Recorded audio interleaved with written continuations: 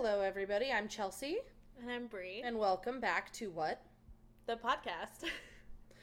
Today, we're going to be talking about ethics and science. Bree and I mentioned this last week towards the end of the podcast, and we figured that it would be a really fun topic to talk about, for an entire podcast. So, a lot of what ethics is on the front end is being honest with your results and making sure that you're not falsifying data or have just generally Drawing having incorrect conclusions. right, because there are people who will stretch the data that they get for a conclusion, and that's not being scientifically ethical. But specifically, we wanted to talk about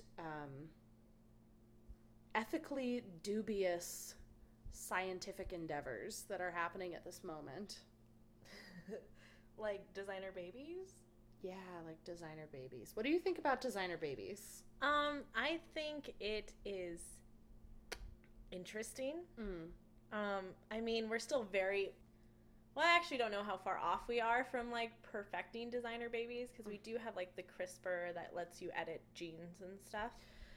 Yeah, for those who are unaware, designer babies, it's the idea that you can edit the genome of a fetus. Well, actually, of like smaller, like pre-implantation is from my understanding. Right, so like eggs and sperm and stuff, Yeah. and make sure that they get specific genes. So if you want your baby to Have blue eyes. yeah. Or, Currently, it's being looked into for medical reasons, such as if you're diabetic and you don't want your kid to have diabetes. I don't know if that's a genetic thing, but like if you have like a genetic disorder and you don't want that kid to have it, and the other parent has the dominant trait or whatever, you can edit down the genes in the egg and the sperm to be able to prevent that child from having that. And that's what is being looked at right now. But then the ethics come up when you start talking about the designer babies, which is... Well, ethics come up even before that. Like, especially if you come from like a religious background, it's like that baby's God's will, as they would say. Right. And so then by going in and,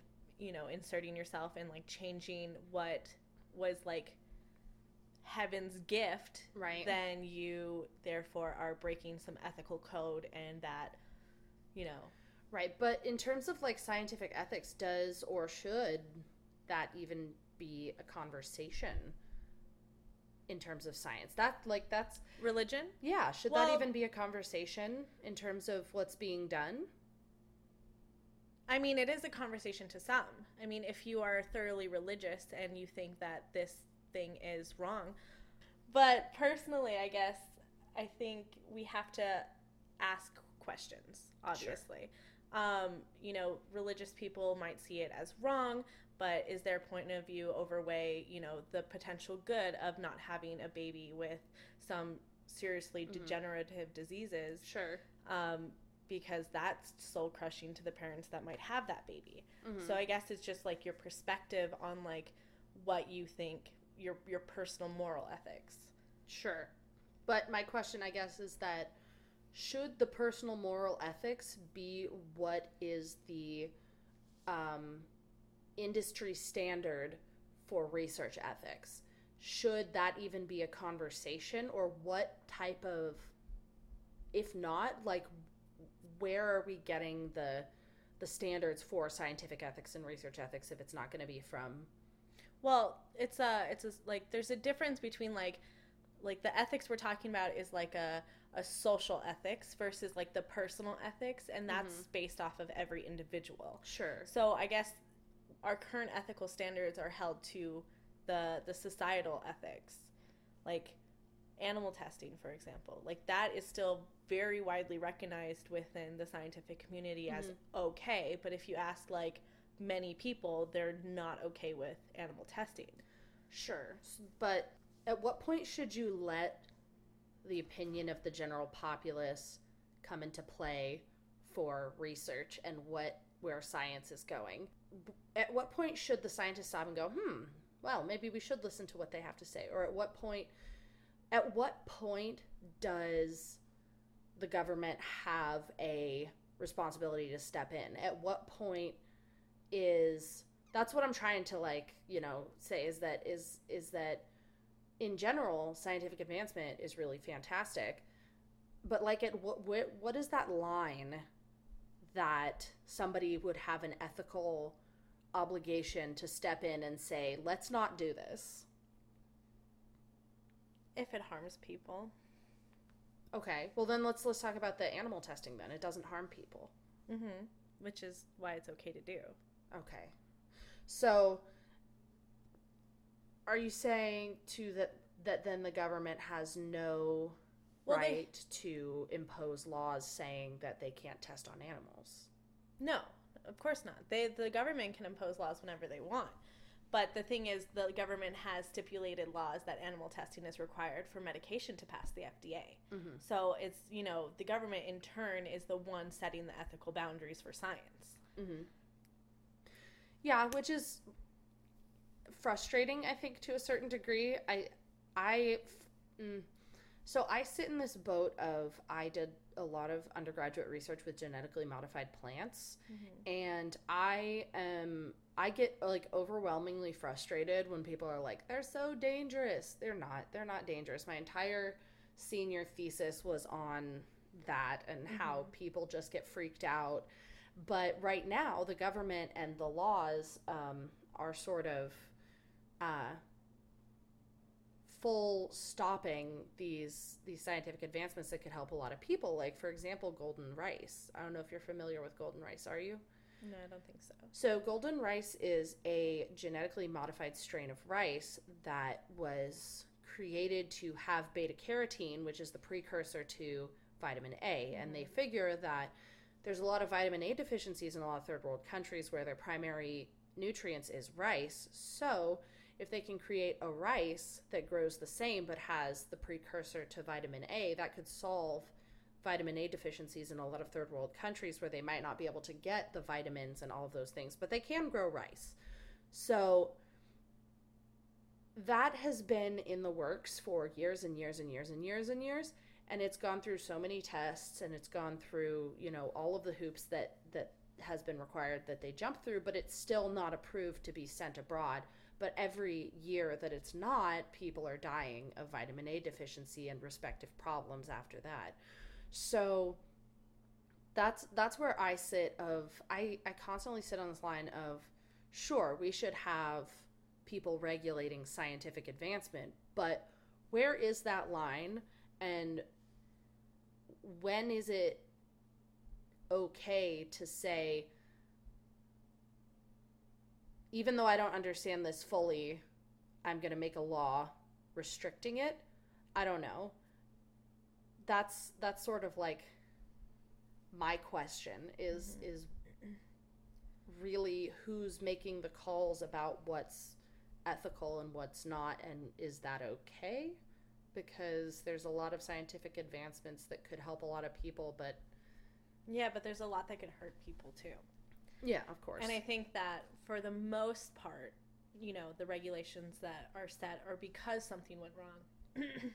So in a sense, it is protecting more people than it is harming. Like the golden rice thing, I mean, it's unfortunate that they are still unable to send it abroad, but, it could be protecting someone else from creating something that would hurt a lot of people if it wasn't scrutinized enough.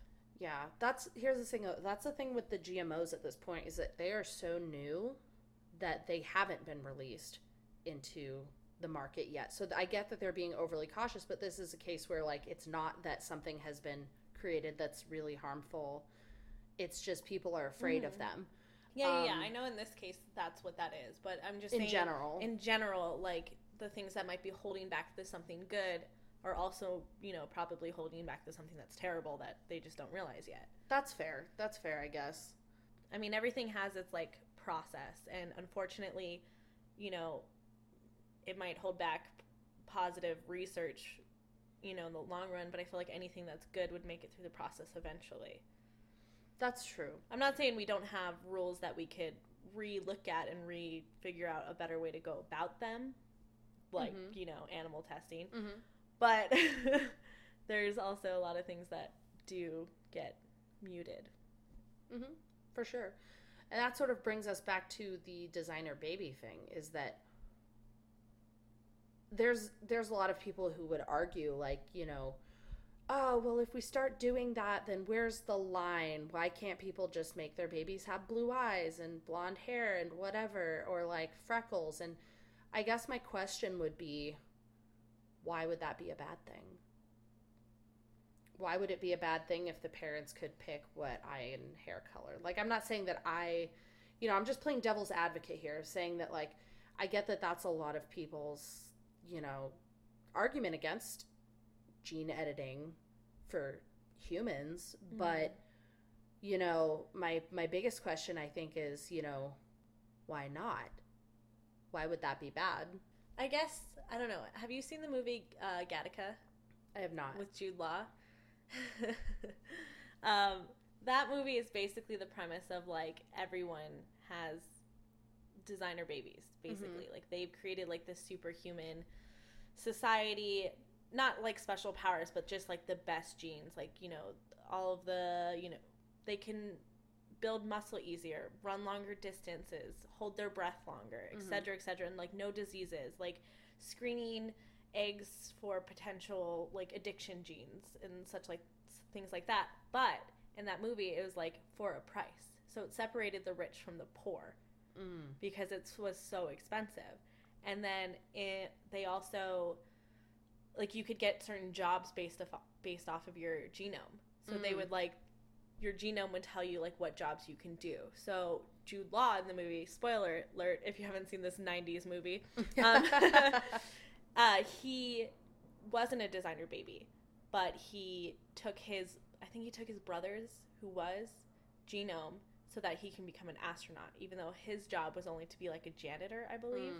But he, like, worked so hard to do that, but he was never, he couldn't ever pass it because they would take his blood and be like, no, you can't do this. You don't have, like, all of these high stats. That's fair. Yeah, for sure. My brain goes to the place of, like, would those people be allowed to compete in the Olympics? Would those people be allowed to whatever? And I want to see an Olympics where everybody can take as many drugs as they want, as many steroids as they want, and just see what the limit of human bodies is. Like, maybe we could have that sort of thing. That's also an ethical question, though. Like, should we allow that? Should we allow someone to push their bodies so far and potentially damage and or hurt themselves for public entertainment? I mean, it's not your body. Yeah, but, the competition brings out that drive, that, like, natural human drive to be the best. And so they would destroy themselves to win. Yeah.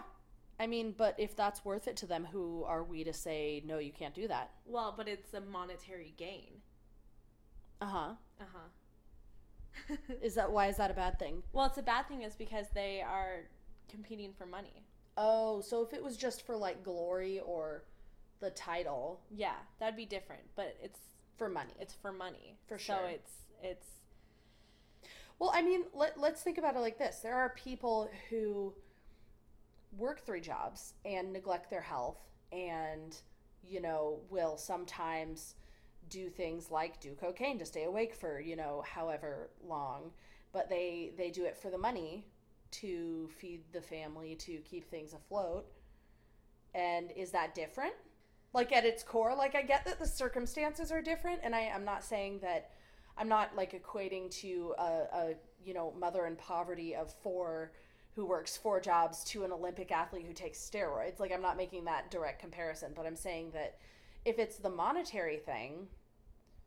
Well, I mean, I guess that's, like, would you consider forcing someone to work that much and do all of that just to put food on their table ethical? No. Then of yeah, course it's not. the same thing. Okay, let me pose it like this. If hypothetically we had the baseline of everybody had enough money, it's like the idea of universal income. Are you aware of that? Yeah, so just for anyone who's unaware of that, universal income is you get a certain amount of money per month just for being a citizen, and then from a certain age to a certain from age. a certain age to a certain age, just for being a citizen. Basically afford rent. Yes, exactly. And so that equalizes to a certain extent, and then anything beyond that, you can continue, you can work other jobs that pay more, you can, do all of these other things, but it gives people the opportunity to pursue actual things that they want to pursue, who people who might not be able to. And not work 3 jobs. And not work 3 jobs, just exactly. to feed their family. So hypothetically, let's say everybody's got that starting point. And it's not a matter of money for need. It's money for want. Would there be a problem at that point for someone on steroids competing for monetary value if it's just for the want? I guess if it's a want, it's a desire. It's a desire. It's yes. different than like a need or I don't know. I don't know. That's a good question. I think that because if it's not taking away from someone else who needs it. Well, yeah, I think if they are totally informed of the risks and maybe have a psych check, I can see it. I mean, it would be interesting to see how far the human body can go. It would be very fascinating, and the limitations that we set on ourselves are kind of crazy sometimes. Yeah, absolutely. For sure. So then, I guess I mean, you have to think about the current state of because athletes, they already do a lot of stuff, not necessarily like the illegal like taking steroid stuff, but for example, like runners, they would often go and hang out in Colorado, Denver for a little bit before a run because it changes, like you get a physiological stress that makes your red blood cells pump up higher because you're not born there. Mm-hmm. So to get enough oxygen in a low oxygen environment, you'd get more red blood cells. So they would go there pre-race, hang out there, build up all that extra red blood cells, then go to the race so that they would have more oxygen, could run farther, faster, etc., etc. But that's totally legal. Yes. But not everybody does that. And so it does give them an advantage. It does give them an advantage, but I feel like if you're at the top, everyone is doing that. That's fair. That's totally fair. I think that there's a lot of things when it comes to, competition and that sort of thing. And I think that if money were not a motivator, like in terms of for need, I think that it would be hilarious just to let people do whatever they wanted. Because, it's their own thing, it's their body. As long as they know what they're doing, mm-hmm. That's their prerogative. I'm all for letting people do what they want with their bodies. I just feel like a lot of people don't get as informed about what those things can do. No, and absolutely. They might be pushed by their coach or someone to reach fame or whatever their goals are, and not be fully informed. Just be like, oh, this will help you run faster, it'll help you run farther, et cetera, and jump not really higher. Know the negatives that are associated with that. They're like, oh, I'm going to stop you there. That sounds great. Let's do it. Because I want to be the best. So just as long as I think everybody has all the information. Yes. So then going back to the idea of designer babies, would it be okay if it wasn't going to be an issue? And again, it would be an entirely different conversation if it was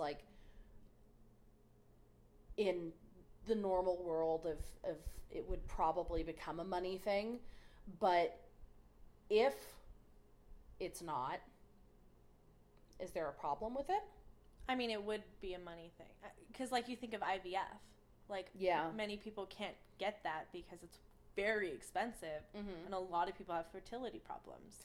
That's true. But does that make IVF a bad thing that we shouldn't have just because people can't afford it? Well, IVF, I guess if you're comparing the two, it's very different. One is Absolutely.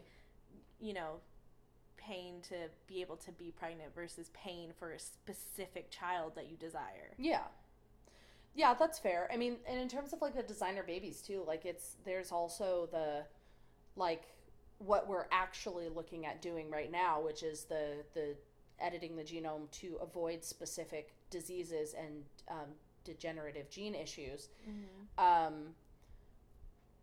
I mean, if you can afford it, is it like if we look at it from that point of view, like in terms of like before the, if we, don't talk about like the whole, oh, well, people would use it for blonde hair, blue eyes. Is it okay that people are doing it to avoid genetic pitfalls? Well, I guess that depends. Like, you can ask, are they doing it for mental disorders, or are they doing it for physical, life-threatening disorders?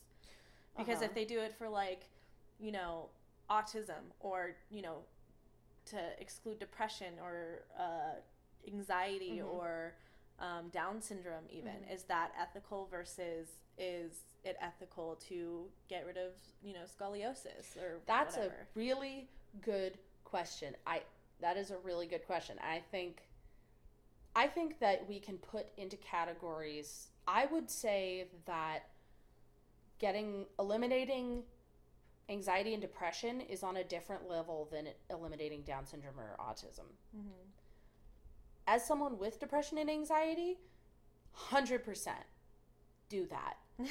Make it gone. I don't want it. Mm-hmm. You know what I mean? Like, I would put that as, I think really the big difference is, for me at least, is that I take medication for my anxiety and my depression just like someone with like a degenerative nerve disorder would take medicine but you can't really take medication for Down syndrome or you can for autism, but that would be more like symptom management. Mm-hmm. So I guess I would say that yes, it would be ethical for part of it. Well, if you ask any parent of a Down syndrome child, they would be like, they are the happiest people. Like they wouldn't have changed anything for the world. Sure. So it's like, why would we be the ones to decide that people with those disorders shouldn't exist? That's a good point. I think I would counterpoint and say that why should we be the ones to decide that the parents shouldn't have the option of deciding that? Because there are people who are just not, they don't have the capacity to handle being a caretaker of a child who may not be able to care for themselves when they get older. There's some people who just wouldn't be able to do that. You know what I mean? Yeah. And I'm saying that, we wouldn't have to, force it, but shouldn't they have the option? Well, that would go back to a separating rich from poor thing. If it's you have to pay a lot to do this thing, mm-hmm. then why is it that the rich people are the only ones that can say, oh, I don't have the capacity for that, versus poor people who wouldn't get that choice? Sure. It always seems to come back to money, doesn't it? That's how the world works. I know, which sucks. Yeah.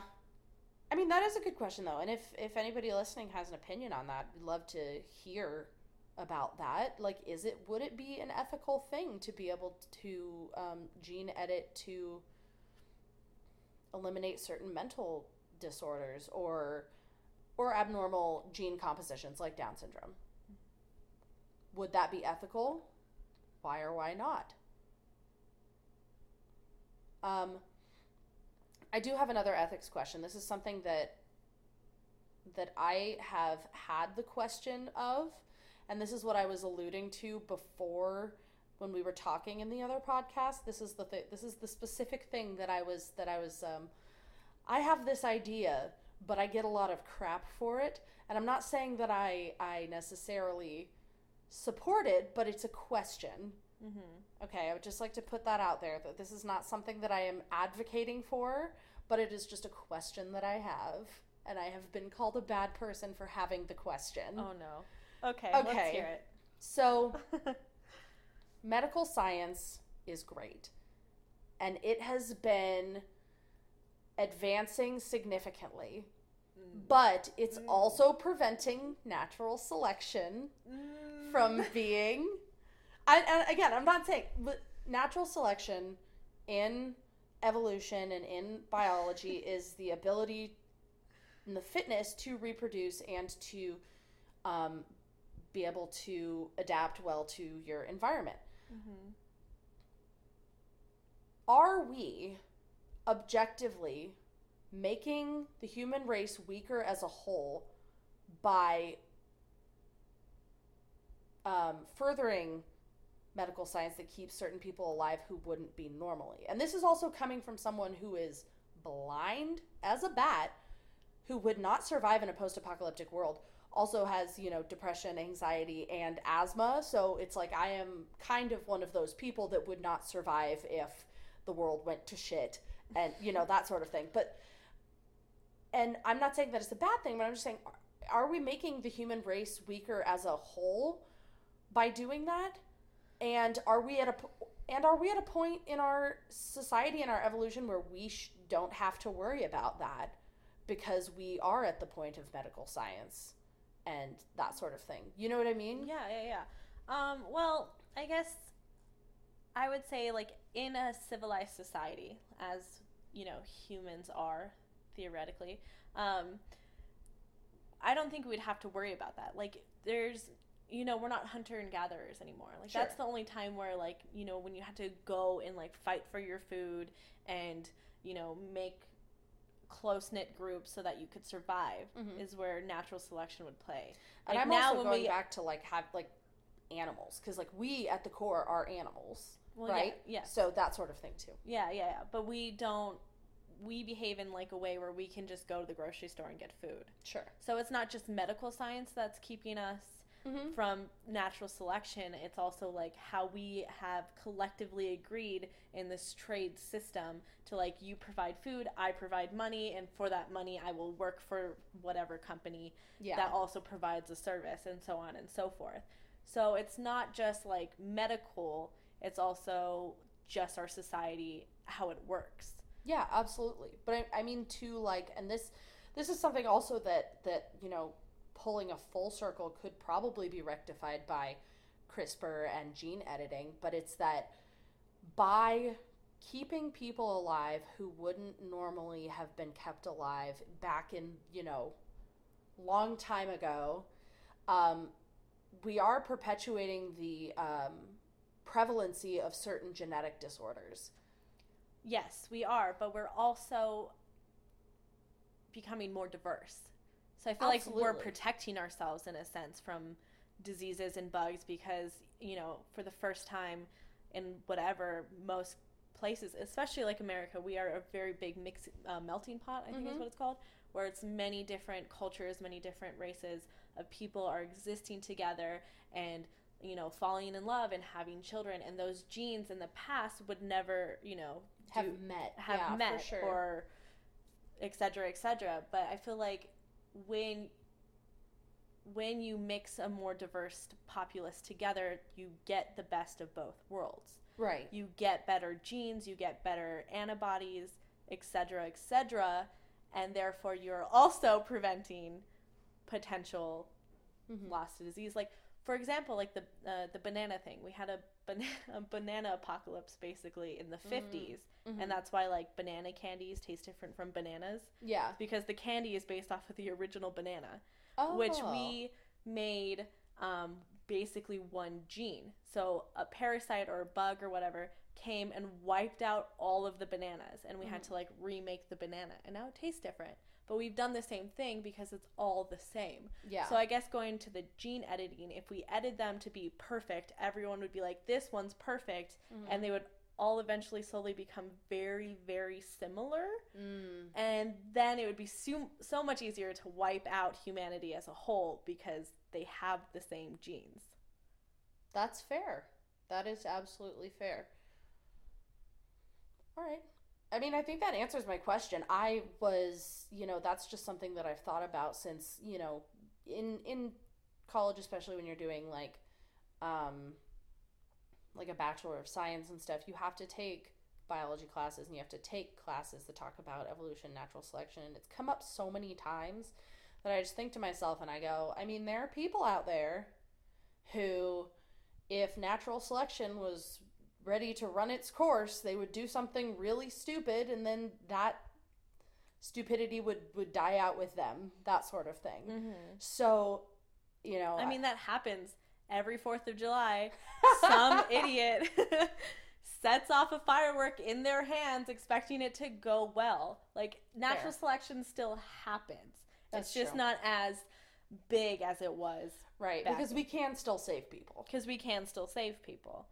And then maybe teach them, hey, don't light fireworks off while holding them. Yeah, that's fair. Mm-hmm. That's absolutely fair. Yeah, I mean, I think there's a lot of room to talk about ethics and science, like especially since we're getting to a place where the technology and the research that we are developing too is now just so advanced and getting so advanced that we're starting to have to face questions that we never thought that we would be facing. Like, is it okay to design your own person? And why or why not? Like, is it okay to, like, that sort of thing? Is it okay to edit your genes to remove detrimental diseases, that sort of thing? But I guess, too, a question that I have is where are those ethics, where are the pillars of those ethics going to come from? Because something that I do see in a lot of, there's a lot of protests against scientific research and against specific things, and I find that it's usually religious based against the science. But my question is, why is that okay? Well, I mean, okay, let me rephrase that. Why should it matter what religious groups have to say in terms of the laws that are dictating what research goes on? Because separation of church and state is a thing that should be what's happening. Yeah, but I guess my argument is that this is a country of freedom of speech, and I feel like personal morality also is very important. So whether or not it's a religious group or like vegans or whatever who, you know, they don't, you know, religious people might not want designer babies because they think you're messing with God's will, whereas vegans don't want you to test on animals because, you know, it's a living creature and they don't want you to harm it. I think that what people have a hard problem with is that maybe just because you don't believe in that religion, you know, it doesn't necessarily make their point invalid. To them, that's important. Yeah, for sure. To them, they think that, you know, you shouldn't do this because it's wrong, versus like the vegans who think you shouldn't, you know, test on animals because they think that's very wrong. And I think it's important to have those discussions, whether or not you agree with their points on either side anyway, because, you know, I feel like as we all talk more about our personal morality, we'll start realizing we're very similar on the basis. You know, we don't want to cause harm to others, and we don't want to, you know, do whatever that might be a negative. I would argue also that, you know, while something might not be considered moral or ethical to them, that especially when it comes to science, if you can't back up with fact or logical reason why you don't want something to happen, I don't think that you should have any say or sway over what other people do at all. I think that if you don't want to participate in designer babies because you think that it's against God's will, that's totally fine, and I support your decision to do that. But I don't think that you should have any say at all about whether or not other people are pursuing that route, because it's not, with that argument specifically, it's not harmful, it's not unfair. Depending on how they use it. Well, physically harm. Well, here's the thing. So it's not physically harmful. It's not unfair. But like with that argument, not considering anything else. That's what I'm saying, is that if you want to bring in other arguments to it, that's totally fine. And I think we should have a conversation about the fact that it might be problematic for... Oh, so you're just saying for God's will. Yes. Sort of thing. That's what I'm saying, is that like... Well, yeah, but I think And I totally agree with you. Mm-hmm. I think that people should be able to voice their concerns Mm-hmm. or, their beliefs, but I agree with that where if it is a non-harmful thing, Mm-hmm. and could potentially help, I'm not saying Right. designer babies, just in general, Yeah. could potentially help society and the world as a whole, then maybe, Yeah, I know. don't think that should be considered. Yes, yeah. Because, I mean, sort of on a tangentially related note, like the topic of like abortion and stuff, I'm personally pro-choice. I think that people should always have the option. I think that it's the woman's body. They should be able to do what they want.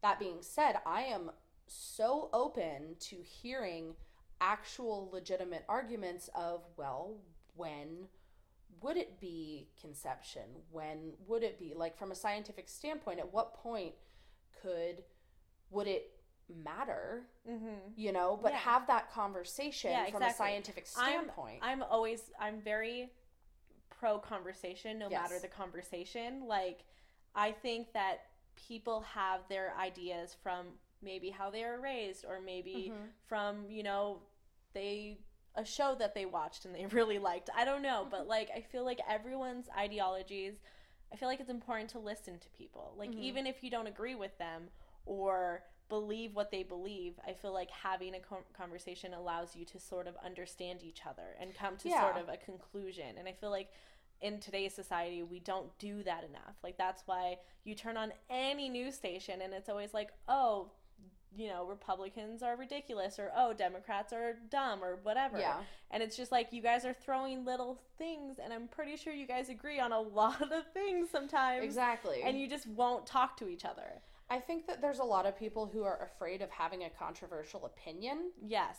Which to me is very silly, because, like, I understand where you might not want to rock the boat, or you might not want to be ostracized, or that sort of thing. But my mom actually said this to me when I told her I was starting a podcast. She was like, "Are you sure you want to do that? That's going to be out on the internet forever." And I was like, yeah, it's just a conversation. Opinions can change. I'm not saying that my opinion will never change. And it's more just about having that conversation. And I don't think people should be afraid to ask questions to participate in conversation. And if you think a specific thing, I think it's really important to talk about it. But I also think that it's very important to be open to changing your mind. Exactly. Open-mindedness is so important. Oh yeah. For example, I think I believe the earth is round. Will I listen to what flat earthers have to say with an open mind? And if anything they say makes sense, then sure. But the thing is that the things that they say don't make sense. Yes, yeah. And it's not, so I would love to have a conversation with someone who believes that the earth is flat and pick their brain, because I love going into controversial conversations, especially with people who have opposite opinions of me, because I want to know why you think the way that you do. Yeah. Yeah, exactly. Yeah. I also sorry. No, you're fine. Go on. I have this weird obsession with abnormal psychology, and especially psychopaths and sociopaths. I 100% don't think that I would ever go into a conversation with a serial killer and have them convince me to become one too, because they're a sociopath and everything. But I want to know why, like, what in your brain says, yes, this is a thing that I'm going to do. I want to know what that logic was that led you there. I want to understand. Yeah, because different opinions and different perspectives are so interesting, whether you're a serial killer or like some flat earther or super religious. I feel like their opinions are interesting, because to get to an extreme as such, I feel like you have to live in a box. Yeah, you have to live in a box, and most people have more open-minded thought processes. And so when you find an extreme, it might make you a little cranky, it might make you a little intrigued, but either way, it's still like a fascinating person to talk to, just because how have you made it to this point in your life thinking such extreme ideals, Yeah. And I think the thing too is, like, I've had a conversation. So I'm more, I would say I'm probably fiscally conservative, socially liberal, but I have had a conversation. I have a friend who is an active Trump supporter, and she doesn't tell people that a lot, but we have had conversations about immigration, about all of these things. But the thing is that she's not crazy about it. We sit down and she says, "This is why I support this, and this is my opinion on this." And then, I would explain my side of it, and she said, "Wow, I never really thought about that.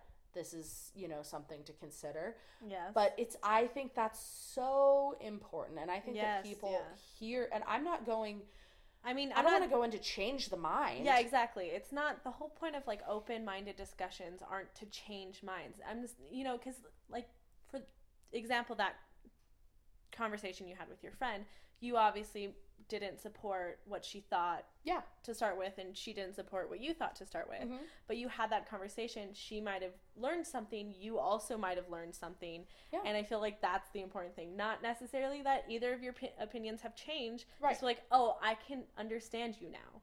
Yeah, exactly. And I think that both of us got to a point where we were like, I think it would probably be better if if society as a whole wasn't so extreme. Yeah. Because I get where she's coming from. I get it. I don't agree with it, but I get it, you know? And I think that if we met somewhere closer in the middle, it would be better for everyone. But the problem right now is that everything's become so polarized, and especially with, politics and conversations about science, and that's all been tied in together. And it's just people. I'm all here for social justice and for not making anyone feel uncomfortable, but I think it is so important that we continue to have conversations and that people are not afraid to have controversial opinions. Yes. As long as they're not being an asshole about it or actively trying, as long as they keep an open mind and are willing to have conversations, I think it's totally okay for people to have whatever opinions they have. As long as they're not being actively harmful or aggressive with them and they're willing to have conversations and dialogues about it. Yeah, which is why I took a rhetoric class when I was in middle school, and I feel like it really helped me, and I feel like a lot of people would benefit from having a rhetoric class. And if you don't know what rhetoric is, it's basically like a debate class where your teacher assigns you a topic and then assigns you a position, for or against that topic.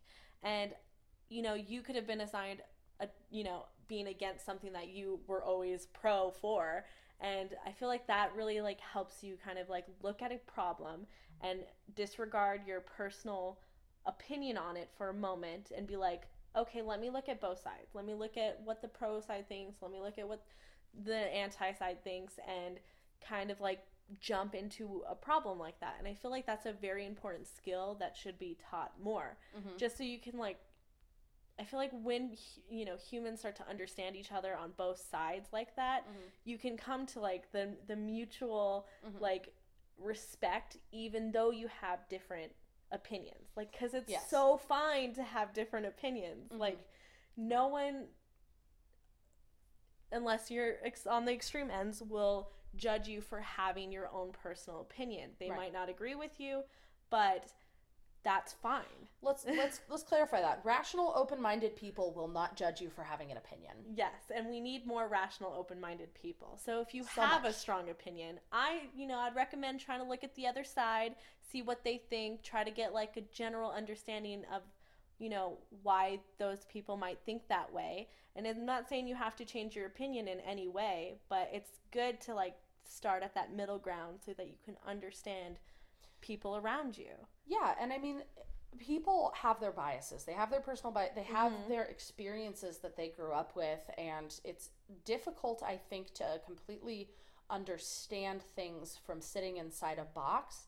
And the best way to get out of that box and start to see things from other people's perspectives is to talk to people with different opinions. And like Bree said earlier, you might get cranky, especially if that person is being aggressive about it. And let me also just say that I would not suggest arguing with someone who is being aggressive.